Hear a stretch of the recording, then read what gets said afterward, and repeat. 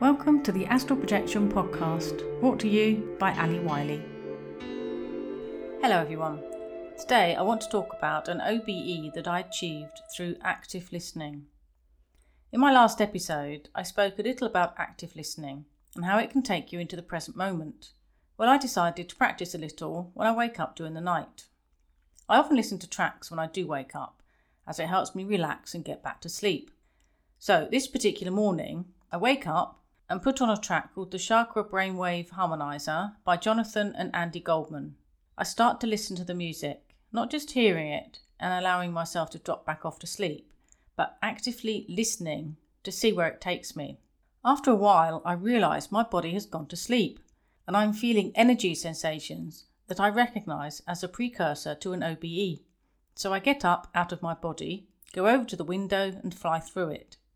I'm feeling full of energy and euphoric, totally full of joy. My heart centre is particularly active.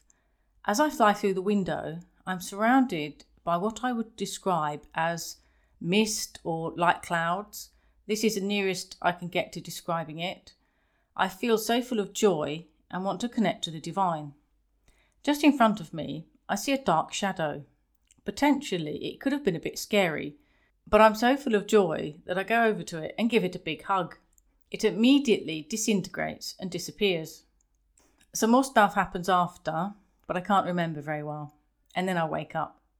I wasn't intending to have an OBE. I just thought that I would see where active listening to this track would take me. The track starts at the crown chakra, goes down to the root, then up again and finishes on the crown. It could be that when I had my OBE, the heart chakra track was playing, considering that my heart centre felt very active.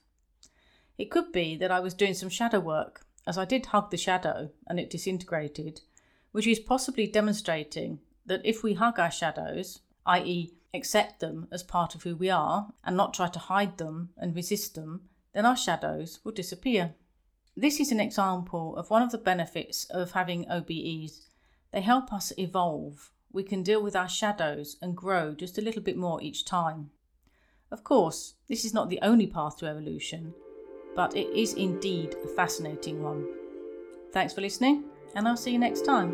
Bye for now.